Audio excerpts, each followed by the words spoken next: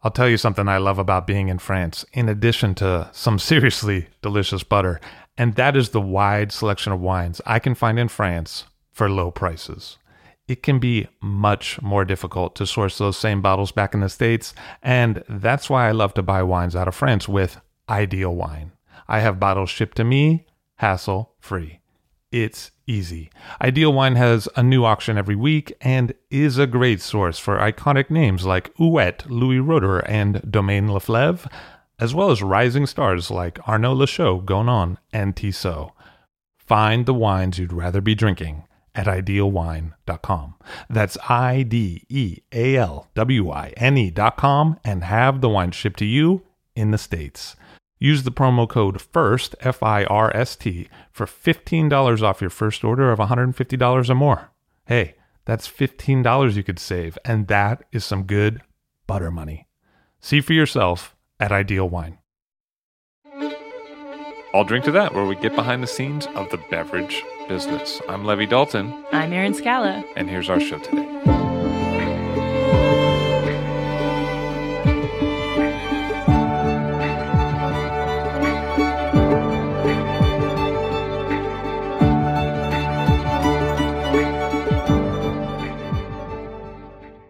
Justin Berlin of Spanish Wine Exclusives on the show today. Hello, sir. How are you? I am very well, very happy to be here, and as always, happy to talk about Spanish wine. Nice to see you. So you have a company called Spanish Wine Exclusives. Yeah, my company is Spanish Wine Exclusives, started by myself and my Spanish partner who lives in Rioja.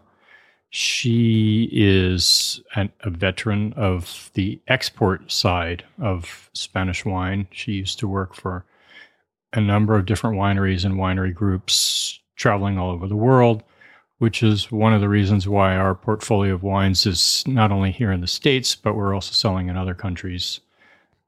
So we've chosen our portfolio to be special, low production things. We started off not trying to be the big players and doing big moves. We started small, bit by bit, with really cool producers that had really high quality stuff. And we're not kind of fitting in the typical importer's concept of what made it worthwhile. In other words, too small quantities, especially for the bigger players who were in multiple markets and all that. Our concept is to bring in, even though they may be price competitive, but wines that offer a little edge in quality, a little more bang for the buck, a little more wine for the money. So that's kind of our strategy at the moment for expanding. And you're also sussing out older vintages. And that's our other specialty that actually has been a big hook into the market for us, has been finding old collections. Old Rioja is probably my favorite, the thing I love and seek out the most, and have struggled over the years to find affordable examples of. Thankfully for me, personally, it's not an area that the big money collectors really go after, which meant it's kind of neglected for the quality it has. So personally, I don't want to push the wines too much because then I'll be priced out of them myself and not even be able to drink them, which, is kind of the point. Those wines are really special, and I will put up in a blind tasting against any of the top wines in the world from any of the top regions. And I think in terms of age-worthiness and complexity and quality, the better examples will compete with the better examples from Burgundy, Bordeaux, Barolo, and often wines costing 10 times more. So what are the better examples? I mean, what are the producers that I should know for older classic Spanish wines like Rioja, and what are the vintages that I should know dating back to the mid-century? The classic, what I would say, are the sort of blue chip standard bearers of classic Rioja. The ones that still today maintain that level of quality, because some of them, have faded and others have risen. Probably I would say Marqués de Murrieta, which is actually one of the few that trades at the fancy auction houses. Those wines are age-worthy, spectacular. Often they're aged for 30 years in barrel before they're even released. For instance, their 1981 and 82 Castillo Agay, their Gran Reserva, has not yet been released. You could buy the Reserva back in the day, but not their flagship. So those wines probably are highest on the radar for Rioja.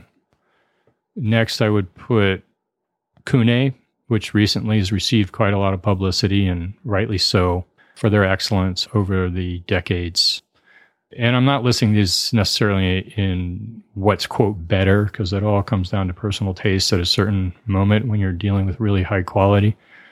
I would also put in Marqués de Riscal. People don't really think of Marqués de Riscal because it's kind of everywhere as a really quality producer. But they were one of the originators in Spain, in Rioja, of just top quality Bordeaux influenced wines. So they're, what are now called Gran Reservas, but in the day was just called the Reserva because they only made one wine. It was the Reserva. Now they make millions of bottles at an amazingly high level given, the price. But they're Gran Reservas today, or their Reservas back from probably earlier than the 70s, are tremendous wines. They also had Cabernet Sauvignon in them, keeping to their Bordeaux heritage. So those wines are amongst the best. And even not necessarily Spanish-oriented publications like Wine Spectator, they've done retrospectives of those wines. Paul Pontellier from Chateau Margaux, he consults there.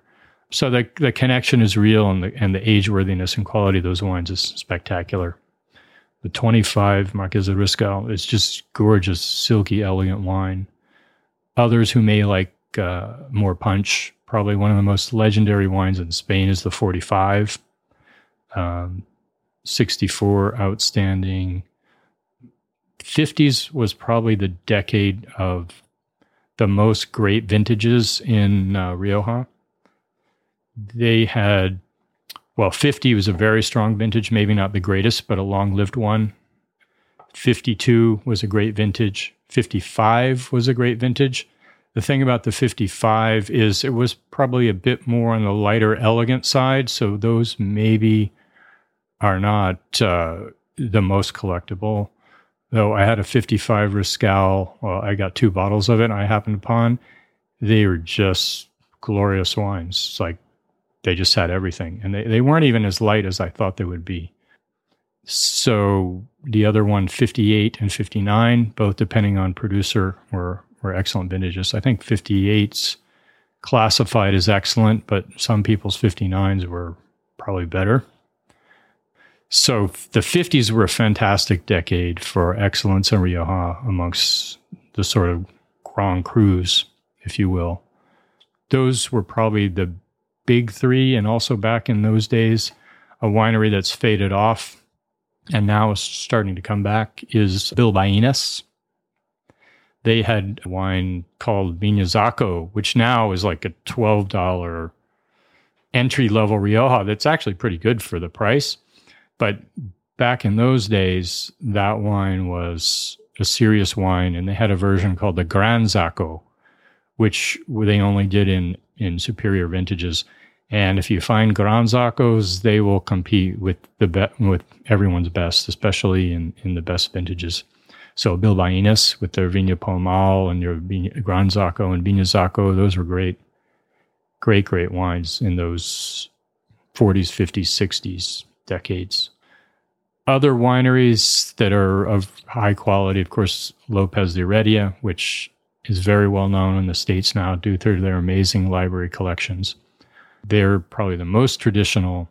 So their style is, kind of more on the high acid style and leaner style. So they are another producer, maybe not at the very tippy top, but in the great vintages, I would say they all can compete with having the best wines. I'd say some of the others I mentioned maybe a little more consistent in the off vintages, but with Lopez de Heredia as well, some off vintages, quote, off vintages make glorious wines. So it's really hard to generalize about the vintages for that reason, because the the better producers, even in lesser vintages, could have happened to make a really great wine. Generally speaking, I would say the great vintages, they tend to bear out their reputations. If you have a 64, it's probably going to be better than a 63, for instance, which is not a very good vintage. Though I've had a Riscal 63, my birth year, which was beautiful, lovely wine. Did it have the magic of a 64? No. But was it a seriously good wine? Yes. So I think you can generalize to a point, but you can also be pleasantly surprised with especially some of those classic producers when they were working on all cylinders. What's the aging curve of a Tempranillo-based wine? You're talking about wines that are 60 years old, 70 years old sometimes. How do they change in bottle?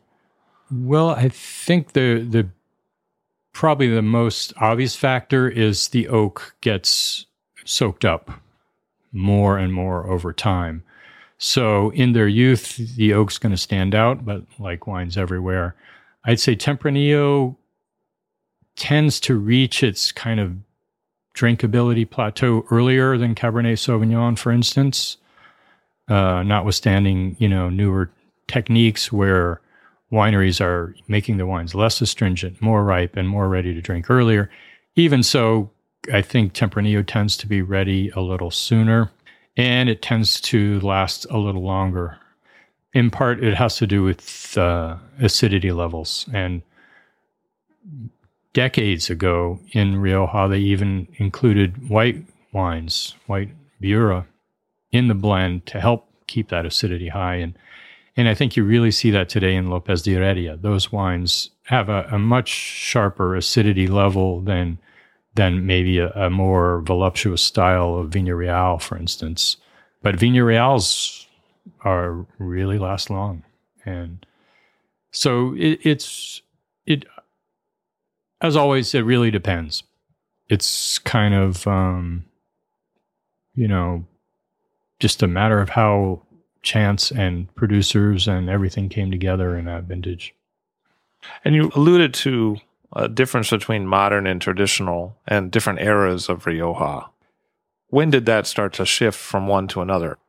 I think to boil down the history of Rioja, you go back to phylloxera, when the French were struggling under the phylloxera problems with their vines being decimated. They came to Rioja, although some folks like Marqués de Riscal and Marqués de Murrieta, they had already come from a French and British perspective and had already tried to bring that to Rioja. So barrel aging, that was basically you were making wines in the French style, aging in barrels. So that was kind of the starting point of what I would call, modern in the broad sense. That developed to be more commercially consistent, I think, in terms of using brands and trying to create a style that, continued year after year. So that more or less continued through to probably the late 60s. And what happened in Spain is similar to what happened all over Europe, and that was industrialization. That was using pesticides. I think even earlier on, using nursery varietals was another issue. So you tried to make more productive, less susceptible to disease type clones, which were not necessarily making the best wines, but they were at least ensuring you had a crop and you could have your cash that year. So what you had with industrialization was especially bad in Rioja, not because they used more pesticides or because they started using tractors and all the other stuff. It's because they also started overplanting. So you kind of had a double whammy where you got overproduction and with commercial clones and with pesticides and herbicides and all the things that, the wine world's still reacting against now, especially with the rise of biodynamics and organics and the sort of movement towards back to nature. It's really a reaction to what happened in the 70s. May have happened earlier in Italy, but in Spain, it really took a toll in terms of the quality level, especially in Rioja. And Rioja, along with sherry, were pretty much the two known brands. The other areas more or less emulated Rioja for red wines because they didn't really have the identity. The one exception being Vega Sicilia in Ribera del Duero, but Ribera del Duero wasn't even a appellation until 1982. So industrialization, that's kind of where it all stems from when we talk about traditional and modern. And that was kind of a turning point when the big, powerful traditional wines like Imperial, Viña Real, Marqués de Riscal, and others, they all began to struggle. I think those producers actually kept to their guns and continued to produce quality at, more or less. But elsewhere, the drive for higher production, higher volume, and all this additional planning led to thinner, weaker wines. So all the goodwill they had created in the marketplace before the 70s started to wane when the wines started to be weaker and lighter.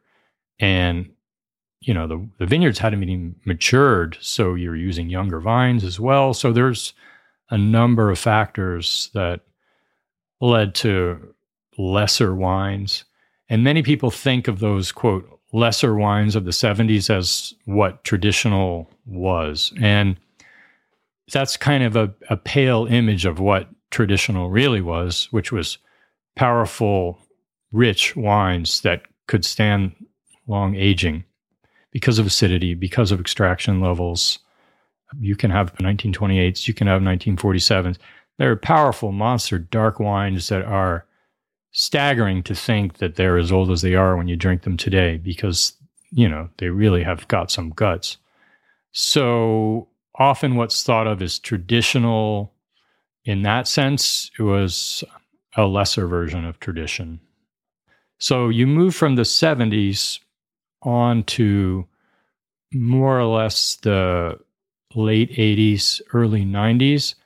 That's when Rioja kind of had to fight back and rebuild itself, especially with Ribera del Duero getting a lot of attention in the 80s. 1982 was when Robert Parker, the famous wine critic, noticed Pesquera as being a real value in terms of high quality, but also reasonable price because it was Spanish.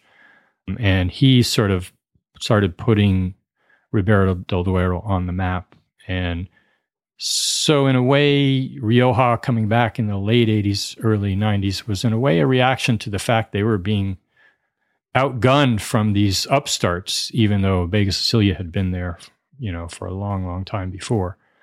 So the quote modern wines began in the late 80s, early 90s. Probably one of the landmark wines was Torre Muga from Muga, which is a really great house from top to bottom. No matter what cuvee you have, there's always quality. And they had made Prado Inea. They even had a Gran Reserva back then, which is no longer made, which was an elegant, delicate, more Rioja Alta style wine. But they created a new wine called Torre Muga, which was powerful, extracted, going for more ripeness, less about acidity. So pretty much following right in the steps of Bordeaux earlier in 1990 or so, with the influence of Émile Peynaud and Robert Parker's valorizing that kind of concept of making wines drinkable and ready to go and rich and powerful from the get-go. So Torre Muga was a major force in getting that rolling.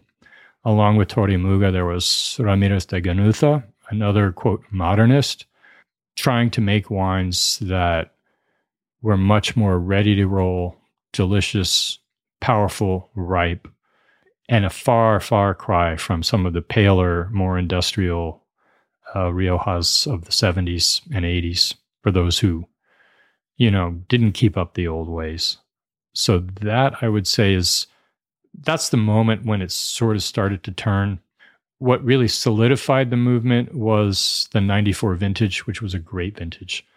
95 was a great vintage as well, and for some 96. So you had 3 really good years. So suddenly those people who started in, say, 1990 or so, planning out a new thing to do, those bottlings came to fruition in 94, 95, and 96. So you suddenly had, across Rioja, any number of producers, whether they're brand new producers like Ramiro Teganuza, or whether they were like Muga, who had been in the game for quite a while and wanted to do something new. Even Marqués de Riscal, one of the oldest and most, I would say, classical, they created a wine called Baron de Chirel, which had quite a bit of cab, though legally they can't call it cab. It says on the label other, but it's a cab-based wine. It's more rich. If you can find Baron de Chirel, it's beautiful, elegant wine. You get the sort of black currants that you get in Bordeaux. It's really pretty wine. So those kind of wines started being created, and those were, quote, modern. But the divide isn't so much about wood, because a lot of times in other regions, when you think of traditional versus modern, you think of a divide over wood use. But it sounds like wood's always been there for Rioja. Wood's always been there, and wood has always been a big part of Rioja, especially American oak, which often has a coconut tone, which is very, obvious to those experienced in different kinds of oak. You've got a lot of American oak. So that's always been there. What changed is with these, quote, modern wines, they were released much earlier, so the effects of the oak was much more obvious. So rather than being released 5, 7, 10 years later, like a Grand Reserva might be, the wines were released 2 years after the vintage. So 2 years after, the oak is still very present. It hasn't integrated like it eventually will. So the oak may have seemed more prevalent. It really wasn't. There was a serious difference in the sense that they did use new oak more often than they used French oak. So oak really was different. They used French oak, which more or less before that it was American oak. On the other hand, some will argue that French oak's a little more subtle and refined. So even though they're using brand new oak, it's French oak, so it's not quite as strong effects as a new American oak might have.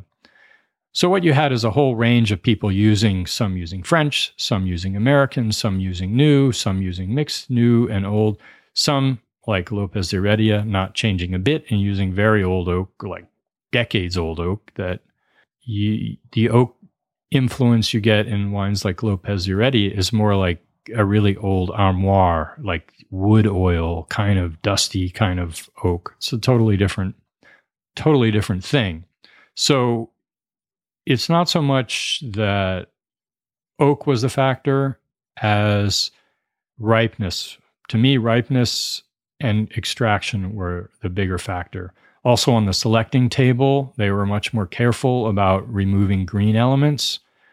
They were, like the French, much more concerned about phenolic ripeness so that you weren't getting green tones from stems and pips and even skin. So you had a whole range of factors: ripeness, maceration times, heat of the macerations. So they might use higher temperature macerations, faster, richer wines. So a lot of it, in retrospect, for instance, in a blind tasting, both 5 years and 10 years after 94 vintage, the easiest way to tell the modernists from the traditionalists more than anything was the color, because a wine like La Rioja Alta uses a ton of American oak and it's really present. And if you just think you smell oak, it's modern. Wrong in Rioja. It really was a case where the color was the biggest distinguishing factor. And along with that color, you might have also had less acidity because they were going for more ripeness and, at the expense of acidity. So in that case, some would argue that those modern wines may not age as well as the classics, in large part because of the acid levels being lower and the ripeness higher and the alcohol higher. The other thing is there's another theory that slow, long aging in barrel stabilizes a wine in a way that you just can't get with quick aging for just a couple years before release. I've definitely noticed that myself in a number of wines, especially when you're talking about imported wines that have to travel across oceans, not always in perfect conditions.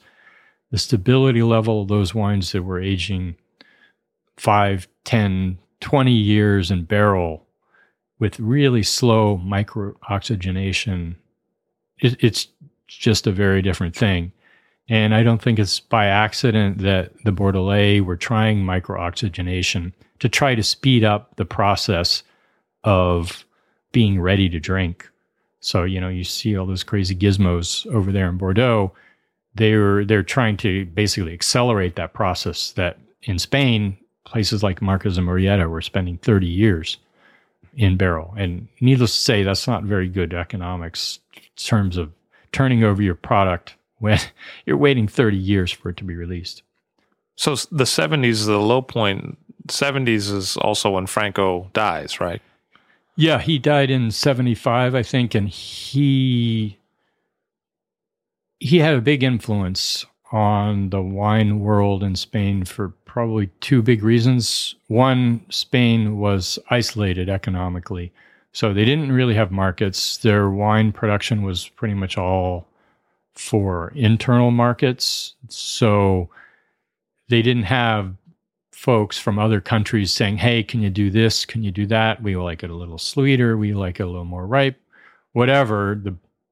Except for a small minority of more successful producers, it was kind of left to the Spanish market, and it was a poor country. So people were not looking for the best and the greatest necessarily. I mean, always there were some, but so the isolation economically was a big thing. The other big thing is sort of like the Soviets with their 5-year plans and nationalization and all that. Dictators will be dictators, and they want production. So they made sure there was a strong program of co-ops. So the co-ops in Spain were very strong, and pretty much every town in a wine region had co-ops or multiple co-ops. And co-ops, while allowing for production and for lots of jobs for workers, weren't necessarily oriented toward high quality wines. In fact, just the opposite. They're oriented towards volume so that they could get paid by volume every harvest. So you kind of entrenched a system, a widespread system of co-ops. What's happened since Franco died is some of the co-ops have decided, okay, let's step up to the plate and make really good wines. Other co-ops, they've had members leave, more enterprising people or perhaps people who had some especially good vineyards, and they just started making their own wine and selling it under their own name.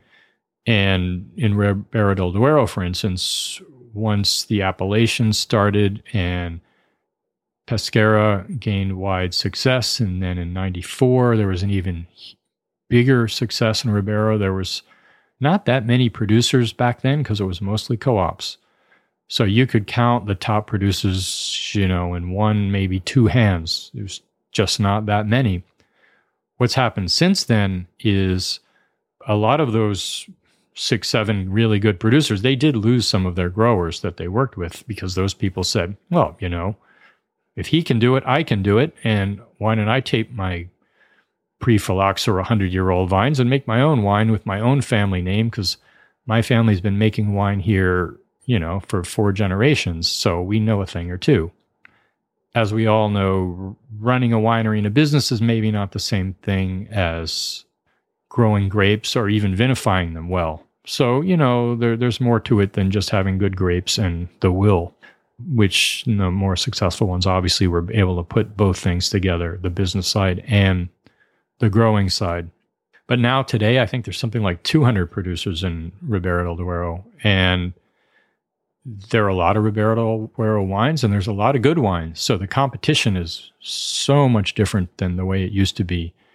And that's because more or less the co-op system has really fallen away because everyone was seeing, sustainable way to make a good living rather than selling as much grapes as I could as cheaply to the co-op. So that's a huge change from the Franco days. Between Rioja and Ribera del Duero, which wineries became sort of the pillars of the more modern hierarchy? Who became the standouts? In Rioja, the wines of Ramírez de Ganuza, Rhoda is another one who they really took seriously and scientifically went about mapping the different vineyards they worked with, working on phenolic ripeness, and really all the cutting-edge techniques that they had in Bordeaux to make powerful, modern, really high-quality wines, sorting tables, the works. So Rhoda was one. The Eguren family with Sierra Cantabria was their sort of more traditional winery. They released a number of really high-quality upper-end wines. Any of the others also brought in one or two really high-quality wines. So there were not so many that were strictly a new winery, only doing modern thing, like Rhoda and Ramírez de Ganuza, probably the two biggest, most important. Whereas others like Muga, they brought in Torre Muga, which is a great wine and a modern wine, but they still have their other things that they do. They also created a Reserva Especial, which was a more modern style as well. So the thing about Rioja is that it wasn't like in Italy where you were either a barricist and you went all the way and screw your father and you're going to make it your way. It was more like, well, let's do that and we'll do what we used to do and we'll see how it goes. And I think in Spain, there was a little more openness to experimentation and a little less doctrinal, thou must use Barrique kind of thing. But the production levels are also higher, right? I mean, yes. Bartolo Mascarello is making like 4,000 cases a year compared to Muga, which I imagine makes a lot more. So in the product line, they can have multiple offerings. That's very true. It's much less segmented in the Burgundian sense in Rioja. And another big difference, unlike Rioja and Barolo, where there are crus and the blends are maybe not the top wines everyone was looking at, Rioja was always a region of blending. So you might have some grapes from the Alta section, you might have some grapes from Alavesa, you might even have Garnacha from the Baja subregion.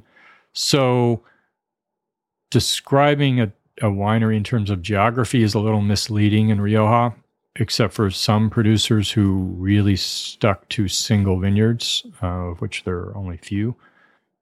And even wineries that might have been primarily Rioja Alta, they might have had different sections of Rioja Alta.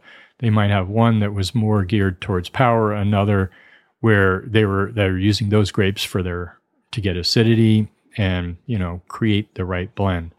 So much of Rioja is about the blend. And so it's not strictly bound up in, this is my crew and this is what I make and, take it or leave it.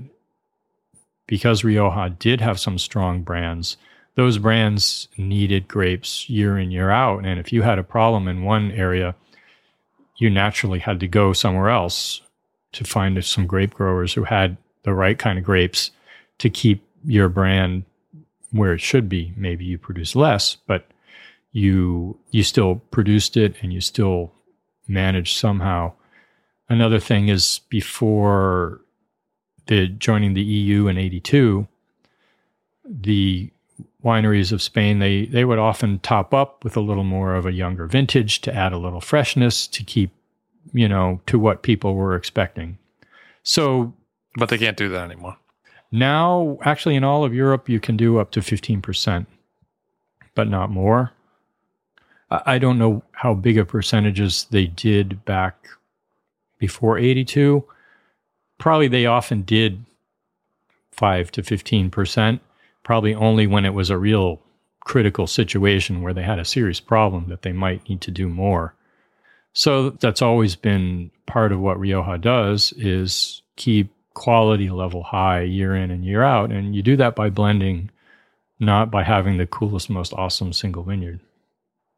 It seems sometimes like some of the wines that became popular in the more modern era also some of them had a Garnacha focus from Baja. Yes, there were some producers. Ramando Palacio, I think, is one. They're mostly in Baja. They have really great old vineyards, Tempranillo and Garnacha. Those wines, it's actually now run by Alvaro Palacios of Priorat fame. That's a winery that maintains, and I think rightly so, they have great old vineyards, but they're in Baja, and they have great Garnacha that's in Baja. So, those wineries kind of got a little short shrift because they were from Baja, but, there's a great heritage there. And as you're saying, Garnacha is kind of what they're more known for and what they have in the Baja area more so. And producers like actually one of the wineries I work with, Basilio Izquierdo, he worked at Cune for 32 years. He started his own personal project. And his feeling was, if you go back to the 30s and earlier, there was a lot more Garnacha, especially in wines like Viña Real. So Garnacha, even though people think of it now as a fresh, youthful, ready-to-drink wine, there are others who believe that that's actually part of what made the blend age-worthy, not just the Tempranillo, but having some of that Garnacha actually added a more, I think, robust sturdiness, so to speak, because there's the whole thing in Rioja with the two different bottle shapes, the Bordeaux claret style and the Burgundy sloped bottle. For Rioja, they kind of felt the claret bottle, the Bordeaux style bottle, was the more elegant, lighter wine, whereas the Burgundy bottle was the powerful, more rustic wine. And so you often see bottlings that sometimes reflect that. Sometimes there's no real correlation, and it's kind of hard to know why they chose what they did. But there seemed to be a connection with the Garnacha and the Burgundy bottle, at least in some wineries. Viña Ardanza, a famous Rioja Alta producer, actually La Rioja Alta, they use Garnacha in their Viña Ardanza to a higher percentage than most. And they carried that through since, the brand was created years and years ago, even though Ardanza was originally named after a vineyard. They use Garnacha. It still has a high percentage of Garnacha. And it's a fantastic wine, and you can have old vintages that are just utterly gorgeous. 89 was a great vintage for Ardanza, for instance. 82, also beautiful. So what's the situation on the ground in terms of production in Rioja today? Sometimes I encounter very small producers who maybe are buying in grapes. Sometimes I encounter very large producers who are historical and have huge barrel aging cellars. What's the landscape really look like? The landscape is really varied.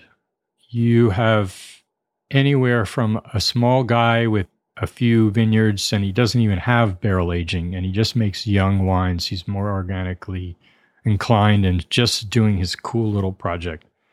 That's sort of, it goes all the way from there to guys like Basilio Izquierdo, who he works with select vineyards that he manages and makes sure have the quality he wants, but he's only making thousands of cases a year, not even tens of thousands.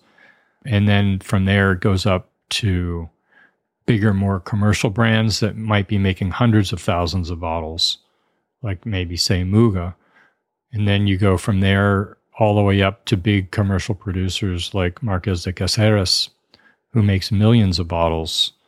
And, you go to their winery and they have some amazing old vine vineyards, but they also have an amazing bottling plant because they produce a lot of bottles. And what I think's always been great about Rioja is even the most commercial wineries actually make wines that can age, maybe not as long as, better, more personalized examples, but you can buy, if you can find a bottle of Marqués de Caceres 82 Crianza, for instance, It's really a lovely, delicious, complex wine still alive. How many other regions in the world can you find that from a wine that at the time probably sold for $7.99? Well, actually in 82, probably even less. So today it's a $12 wine and you can keep it for 20 years. It's pretty cool, or longer. So what I would say is for the more commercial medium tier producers, there's still a level of quality to be found in Rioja that's hard to beat elsewhere in terms of the finesse of what they're doing, because they've done it for so long and so well. So that would be kind of one thing. There are still what I would call refugees from the 70s who are making light, more tired wines. I don't really pay much attention to them, actually, but those wines too exist. This, quote, schism between modern and traditional, one thing that a friend of mine always reminds me not to lose sight of is most of those modern wines were ambitious, expensive wines. Those are not what most of Rioja is. Most of Rioja is affordable wines, crianzas meant to be drunk in restaurants, and not trying to be these ambitious showstoppers or showcase wines. So all of those drinkable, everyday kind of wines is most of what's made. So although the profile of the modernists was high, the production was low. You don't make much of that stuff because you're using your very best grapes and treating them with the greatest care and selecting the most and, pushing off things that don't make the grade into other wines. So even though the profile's high, most of Rioja is still making drinkable crianzas that are, quote, traditional in the sense. They're not highly extracted. They aren't using all the fancy techniques. I think the region in general has grown as every other quality region has in terms of the bar has been raised even at the lower end. So I think for the most part, the wines are much better than they were in the 70s, even from the sort of mass market producers who they may crank it out, but the baseline is still pretty high. And have you discovered other unfortified wines from Spain, from other areas in your travels, trying to suss out some real great wines that you could offer with age on it? We would love to find more Ribera del Dueros, but the reality is they simply aren't around. It's kind of like trying to find old Tuscan wines.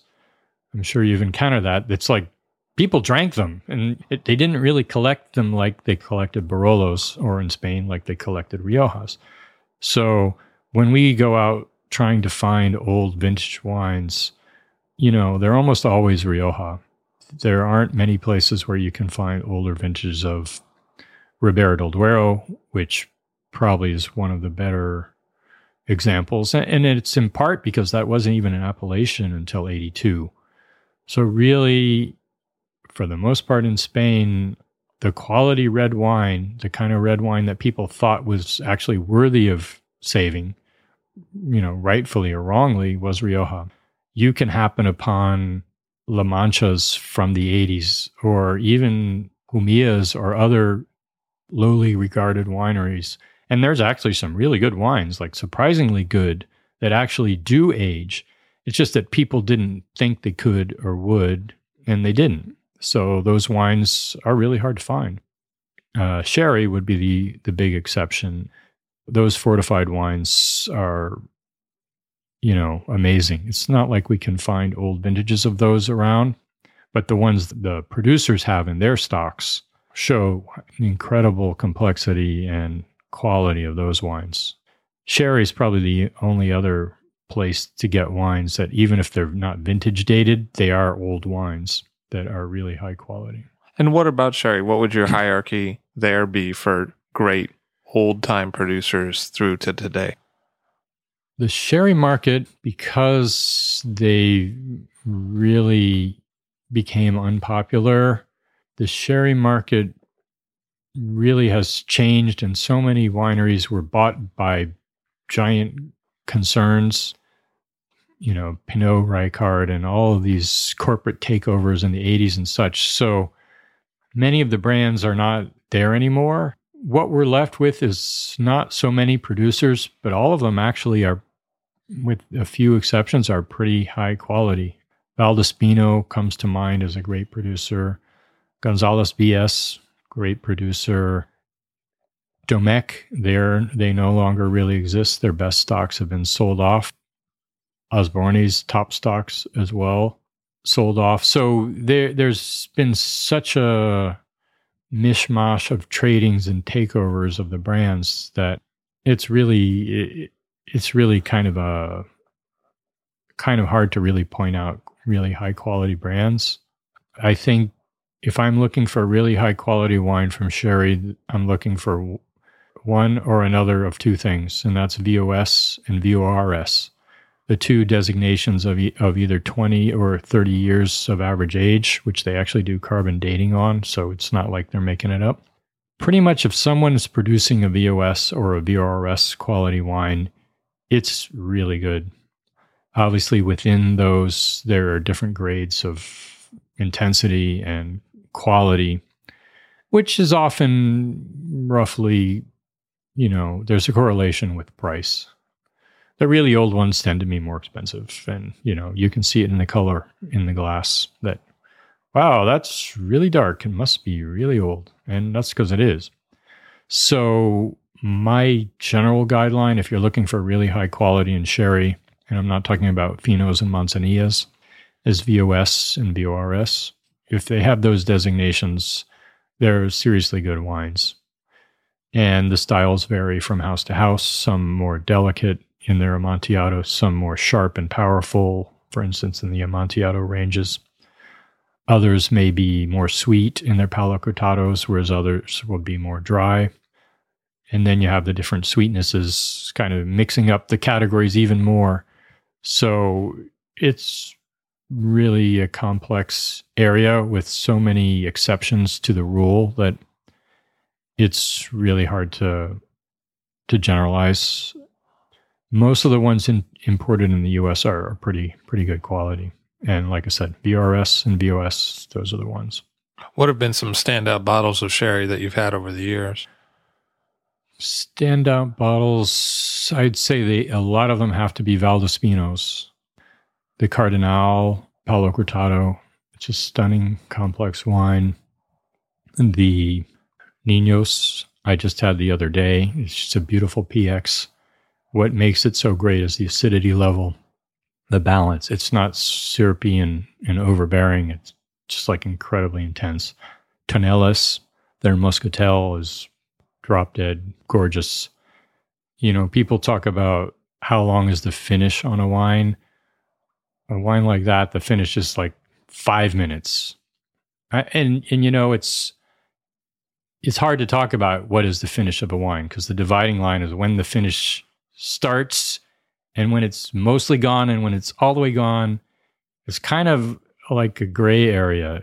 And I like to say that, it's hard to know the point when the finish ends and the memory continues along in your head, in your palate at the same time. And wines like that, they just last forever in your mouth. It's just like amazing. And the other great thing that's happened in sherry is the advent of Equipo Novazos. I do work with them with one of their wines, the Manzanilla, but their La Bota series, where they have gone ahead and found small batches, basically barrel selections from different Soleros that were not commercialized and bottled them in small quantities. They basically brought back a really true and interest in how great sherry can be because they showed up with the goods and everything they make is really good. Sometimes it may be more or less to your particular taste, but the quality level is always there because they just find really good stuff and they put it together and bottle it. And they, I would say, are a really great force for showing the world how fantastic sherry is, whether they're doing a relatively young Palo Cortado or something very old. It's all very singular, powerful, complex, balanced wines. So they're another place to look for Equipo Novazos. There's various series of different wines. So your own engagement with Spanish wine really began when you were in film school in New York. Yes, I didn't know much about wine when I was in grad school in the late 80s. I pretty much had some French and some Spanish friends in grad school, so we had some wine, but we were grad students. We didn't have any money. We had, modest means and, would buy a brie and some cheap red wine. And that's kind of like probably goes on today the same way. However, one of my good friends was from a Spanish filmmaking family. And in 1991, I was invited to his wedding in Madrid. And that kind of started it all for me. He invited me to Spain. I arrived. I landed, and like within an hour of getting to his house, we went off to shop for an informal reception before the ceremony the next day. So we went and bought Iberico ham from Hobugo, which is a particularly good source. And we bought cheese and chorizo and all of the really great delicacies that are just commonplace in Spain. And we brought those home and opened some wine. It wasn't especially great wine. It wasn't connoisseur wine. It was good wine, for a nice occasion, but nothing, exceptional. And we just proceeded to have a great time talking, drinking, eating, hanging out. And it was loads of fun. And I didn't even speak Spanish. So that tells you how good the times can be in those kind of settings where people are just happy, enjoying food and wine and company. And that kind of is the heart of what it's all about for me. And that's what really got me going on wine, was those moments. It wasn't like, oh, I had the most amazing wine ever. It was just hanging out with friends and having a really good time. All your senses, taken into account, whether it's taste, smell, or your intellectual faculties, as you engage with people you never met or just chatting with friends, taking on ideas. Maybe that's something of youth, but it's something I think we all enjoy at every age, is the pleasure and excitement of good company. So that was really what started it for me. That's what brought me to wine. Because when I got back to New York, I thought, whoa, why don't we do this here in New York? Just hang out and eat and drink. And it's not that we didn't do it. It's just there wasn't a culture of enjoying it so much and taking your time so much. It's more like, where can we find a cheap place to go? Because bars, and we're not really set up for eating it. You didn't really eat at bars. You're lucky to get some peanuts.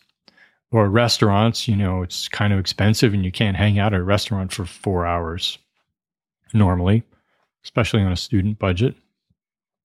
So finding that kind of Spanish lifestyle and being able to replicate it was really what brought me to wine. Being an obsessive kind of guy, always hungry to know about things, I started learning about Spanish wine, started reading all the magazines, started getting guidebooks, reading about French wine, Spanish wine, Italian wine. In those days, drinking Spanish wine in the States was not so easy. There are not many importers. There are not many wines produced that made it here. They mostly tended to be what I would call more mass market type wines that, they were part of a big distribution chain. They were not necessarily the best wines. And because Spanish wines were relatively unknown, were not sought after enough for people to stock them on their shelves. The other big difference, I think, that's the big problem that Spaniards had was the lack of Spanish restaurants in the U.S. And in New York, you did have some because there was a Spanish community, but they're relatively few and they were a bit faded, sort of remnants from the 50s kind of restaurants. Some of them still exist. Some of them have modernized and some of them still have really good stuff, but they were, not sort of places you really sought out. So On the other hand, with Italian restaurants, you had Italian restaurants became very popular, and you could get Chiantis and all kinds of great wines in Italian restaurants. So that was another factor. There weren't that many places, and those that were tended to be more sit-down, white tablecloth places where you couldn't just go just to hang out. It's like you had to go for a dinner. So a big difference. And what I see now, almost 25 years later, is there are a ton of tapas bars all over Manhattan, especially downtown. And you can actually, hang out, just get a snack or two, or hang out for hours and hours and get a lot of snacks. Of course, being in Manhattan, your bill gets pretty high, unlike in Spain where it's more modest. But now the potential is fantastic. And what about for the wine? How has that change happened over 25 years for wine from Spain in New York? Well, back when I first came back from Spain looking for Spanish wines in New York, I found very few. I found many of the sort of bigger brands that you still find today, Marqués de Caceres, Marqués de Riscal, some Montecillo. All the M's. All the M's. They were there. You had a few others here and there. You had Torres, who from Catalonia, their Sangre de Toro was actually pretty well-made wine, surprisingly. But so it was pretty much relegated to kind of big brands that were not particularly distinctive and not really highly sought out. They might have offered good value. You might have seen a Wine Spectator seal on a bottle of Marqués de Caceres, but those were not the great wines that Spanish wine lovers sought out. So they just weren't really here. If you went to a really good wine shop, you wouldn't find much. It really took that moment when it turned from traditional to modern, the early 90s, for the 94 vintage, the 95 vintage, the 96 vintage. When those vintages started turning up in the US, after some press they got, which is part of the reason they turned up, is people were reading about these wines like, wow, Robert Parker gives 95 points to Pesquera Crianza. That was a wine that sold for $22 to $26. And back in those days, there weren't many 95-point Parker wines, let alone ones that only cost $25. So, that's a statement, and people wonder, well, where can I get that? One of the pioneering importers, Steve Metzler of Classical Wines, he brings in Pesquera, still does today. So Pesquera started to be more available, for instance, in around 97 after Parker wrote that review, I think towards the end of the year. So 97, 98, you started to see those wines.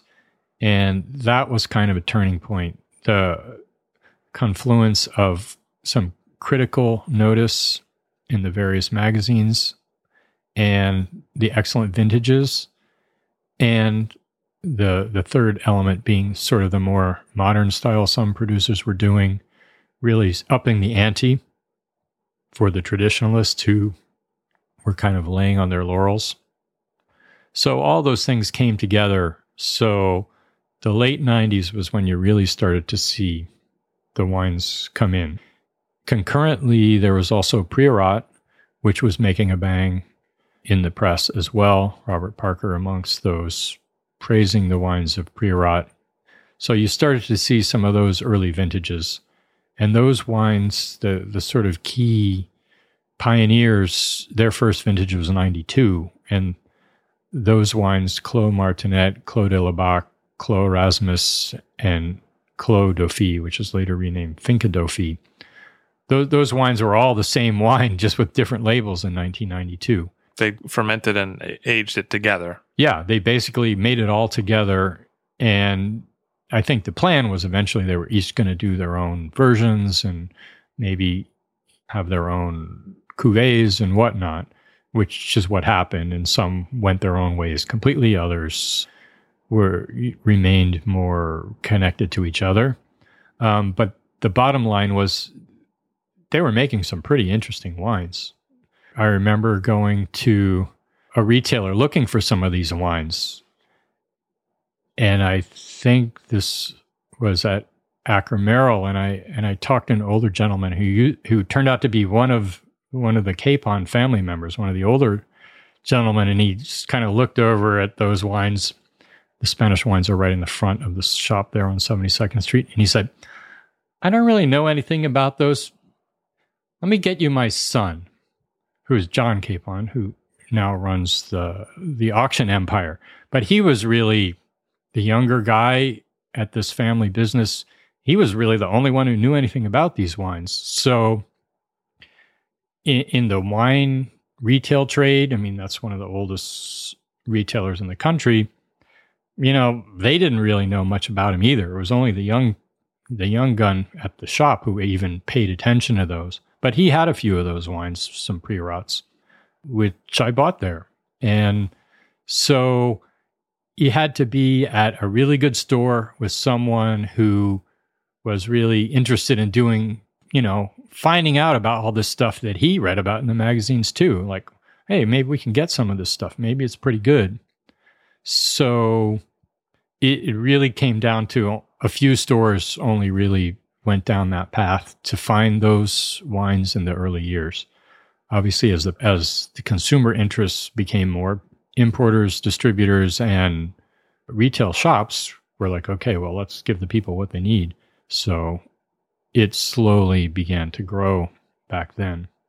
And you worked in retail yourself in New York. Yeah, I started in 2001 for a big retailer, PJ Wine, uptown.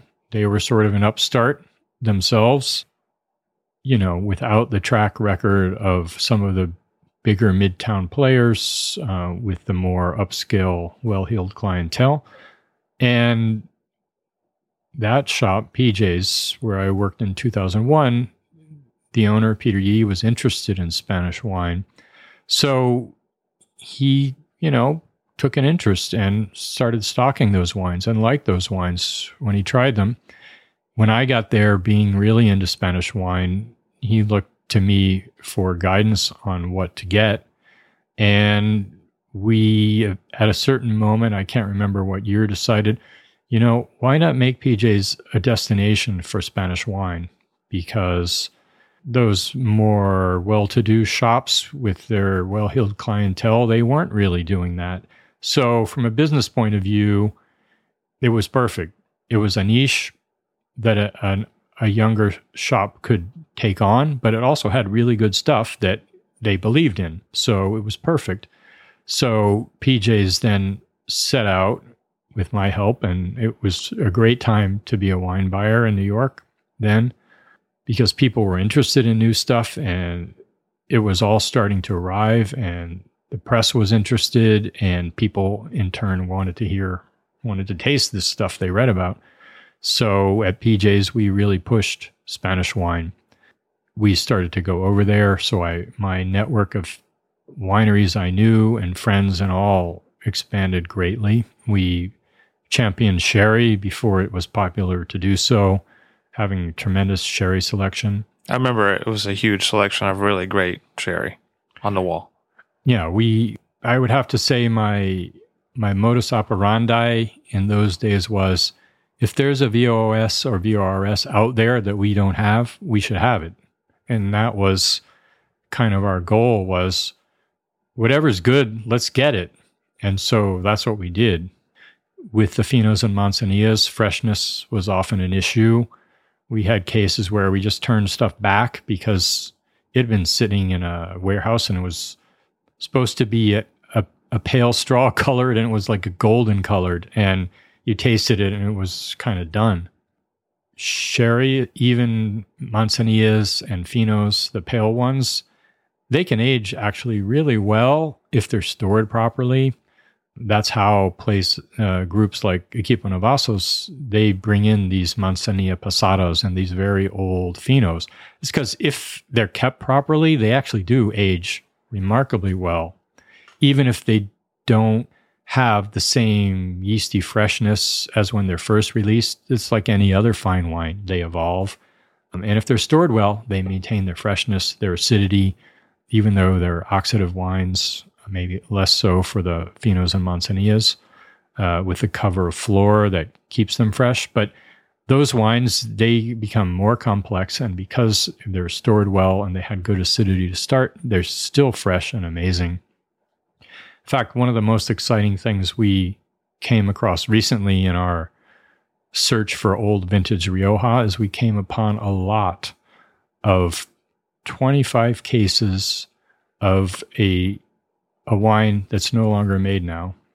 It's a Fino. It was one of the top Finos, a single vineyard from the Marcanudo vineyard, just like Valdespino's Innocente. It was Agustin Velasquez.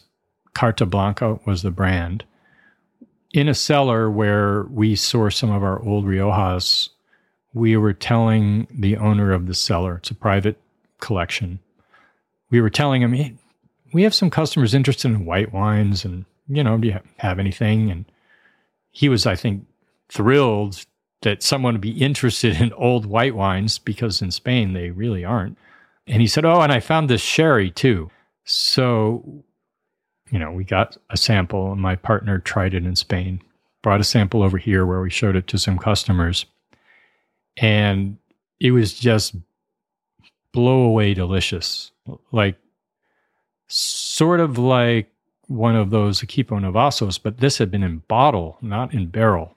We think this particular lot was bottled maybe around 82 or something. So it's been sitting in bottle for a long time. But it has all the complexity of one of these late release, say, Manzanilla Pasados or something. Just layers of nuttiness, but still some of the yeasty quality of high quality sherry with, still a lot of snap and zing and vigor. But it also had, for me, it was totally freaky, and it took me a while to put my finger on it. It had this Van Joan character from being in a bottle, like a Van Joan might have been for decades. So it was like, mega complex, because it had this whole other layer of having been in bottle and aged in a certain different way than when it was in barrel. So, we found some cases of that, which we'll bring to the States. But, that's 25 cases for the world. I don't know where else you're going to find that.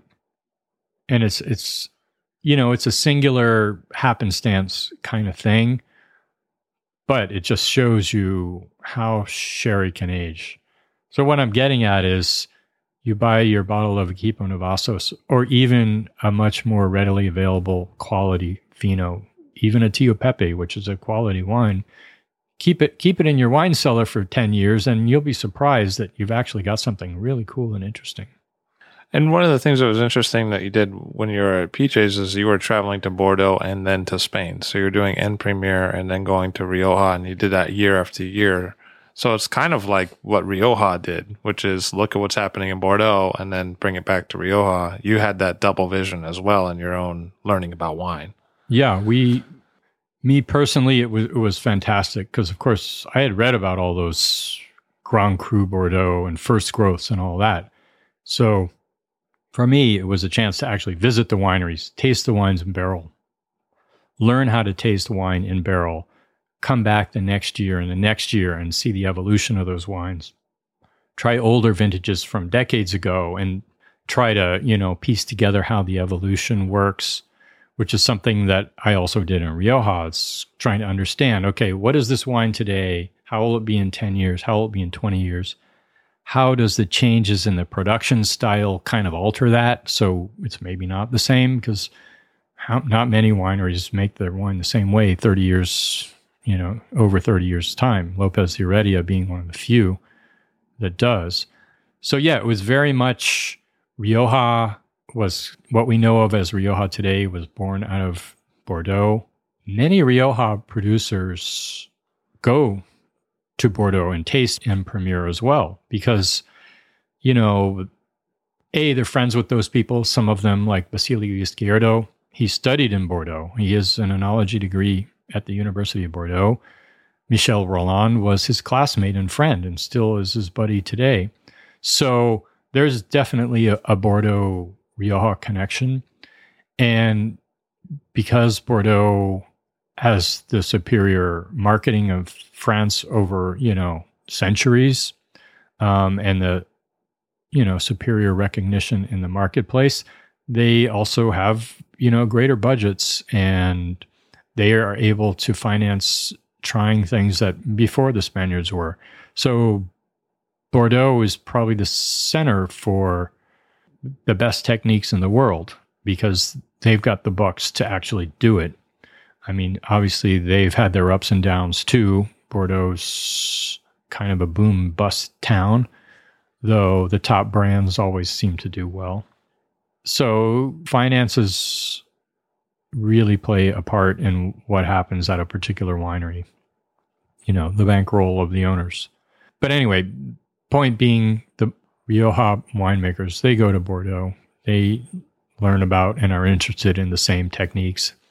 And the better Rioja producers are not as insular as they used to be 20, 30, 40 years ago. The better ones are quite well aware of the best wines coming out of Bordeaux. They taste Burgundies, maybe Italian wines less, just because it's not quite as easy access. But the winemakers and wine producers I respect most in Rioja, they taste the best of all over the world because that's what they're competing with. And it's, those are the benchmarks that they feel they have to meet or exceed. So a lot of change in New York over the period that you witnessed, the 25 years that you saw. But where's the potential to still learn more? What do you see in Spain that hasn't been quite understood in New York? I think actually a lot of what's good in Spain actually does make it here. It's just kind of very piecemeal to find it. It's not, back when I first started out, you really had to search hard to find stuff. Even if you found it, there might only be a couple bottles at retailer X or Y. Now it's much more widespread, but the number of wines has mushroomed. So I think what you get here is a reflection of what's good there. Problem is that there's just so many things going on in Spain. There's a huge amount of experimentation. So I don't feel like we're quite missing anything. And also here in America, we're much more curious and open to exploration. The domestic market in Spain is much more tradition bound. So regions like Jumilla, in Spain, the reputation of Jumilla, which is basically a Monastrell, big, powerful wines, Mediterranean wines tend to be high alcohol. And back in the day in Spain, those were very rustic wines and not necessarily the most fun to drink. So in Spain, people don't drink Jumilla. Here, they do. And you can get some really nice wines for $12, barrel-aged wines for $12, $14 that are really nice. And if you like the really powerful, over-the-top style, you can get some $30 and $50 versions. And if that's your taste, those big overwrought wines, which are not my taste, which, well, I call them overwrought, but they may suit some people's palates, especially people leaned on ripe California wines. Those wines are here, but they're not really in Spain. So in a way, we get more of Spain than Spain gets. And it's mostly because here in the US, we don't know that much, so we're always interested in what else there is and what's the new thing. In Spain, as like in France, your average Frenchman thinks he already knows it all, so why does he need to bother with something new? Obviously, there are more wine geek type circles where they're always into the latest orange wine out of Alsace or whatever. But unlike Europe, I think we have the advantage in the States of people being interested in new and different stuff. But like I said, there's so many new experiments. It might even be the same winery that's trying 3 or 5 different things, some of which are kind of crazy and some work and some don't work. So I would put it more like here in the States, there's a lot of opportunity to try cool stuff. It's erratically available. And also I would say there probably will be a sort of a shakeout when people kind of figured out where their experiments went right and went wrong and kind of took those to their natural, better result. So I think it's still a time of much flux in terms of people doing cool stuff, especially with the organic movement. Spain much slower than France to take up that kind of track. So, and in Spain, people think of organic wines pretty negatively. Is that true? Yeah. You talk to an older gentleman and you want an organic wine and they'll be like, really? Even with my wine collector buddy who got me on Spanish wines altogether, we were in Rioja once and we were at some bar and I was like, oh, what is this weird looking organic wine? Let's try it. He's like, come on. We tried it. It was horrible. So, it comes back to many organic products back in the 70s that were made by well-meaning, but not necessarily highly skilled people. And wine is a very technical art. You need a chemistry degree, basically, to do it well. Obviously, there are people who can do it by the seat of their pants on some level, but it's chemistry. So many of the earlier examples of organic wine were crap, putting it simply. Obviously, now you have serious producers, especially in France, making great wines, and those people really know what they're doing. And whether they're biodynamic or not, their goal is to make great wine first. And, organic is just part of their process. So there are some of those people in Spain, but people are maybe not, the marketplace in Spain is not so big for organic. It's mainly for overseas for the reasons I said. The connotations are negative. So, it costs more to get an organic certificate. You may jeopardize your crop size if you don't take certain non-organic measures in a crisis moment. So the Spaniards are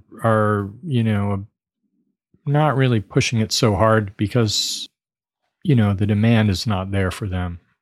There are some who truly believe, who really are making excellent wines and are committed, but it doesn't have the same power it does in Spain or we have in the marketplace here. But you will see Rioja producers who now make an organic. Typically, it's younger vines. It's maybe not quite where it will be eventually. And what about the connotations of the brand name Rioja and the brand name Sherry today in the U.S. market? Are those understandings correct? I don't know. Brands are such a finicky thing, driven so much by fashion. Sherry, over the centuries, has been completely a victim of its own success and going in and out of fashion. Rioja, I think, is much more stable because it's the most famous red wine of Spain. So I think it's got a solid reputation. I think it's a generational thing as well. That's the thing about brands. Older generations who remember when about all you could find was Montecillo and Marqués de Caceres, they think of Rioja as these kind of light, kind of cheap, not bad wines. And for those generations, except for the more wine-focused people who are more collector and wine geek and connoisseur types, that's what it's always going to be for them. And I meet those people at tastings, and sometimes they're like, wow, this wine is really great. Cool, I didn't know. And so it's partly a matter of educating the generations. But I think if we talk about the millennials, they're much more open to things. And also the quality level, since they came on the scene, is much higher. And the diversity of what's available is much greater. I think it's something that just is slow and takes time and requires a sustained effort. If you lose a generation like the 70s with the lower quality they had, then the people who grew up in that generation, it's going to be hard to win them back. And the generation after is going to be influenced by that generation. So it has to be a sustained effort. I think Rioja, despite some quibbles here and there, they're actually doing a pretty good job. And what really makes that possible is just the the baseline quality level is very high. And they've kind of raised the bar for themselves, like I said, in reaction to the success of Ribera del Duero. So sherry, on the other hand, much more problematic. Sherry has multiple generations where people are like, that's a grandma wine, or that's a sweet wine, or that's a really cheap, sweet grandma wine. And, so people who are, even if they're not wine collectors or anything like that, but, they want a nice, in America, what's the classic wine? Want a nice California Cabernet. That's what I'm thinking. You ask a typical guy who wants a nice California Cabernet about sherry, he's going to be like, some cheap, sweet stuff? Like, not in a million years am I going to touch that. So sherry has a much harder time because it's got that association. Because if you go to the middle of the country and you ask for even a bottle of Tío Pepe, it might be on the top shelf. It might be baking hot and completely stale. So anybody who happens to try that bottle is going to think, wow, this is junk. Like, who drinks this and why?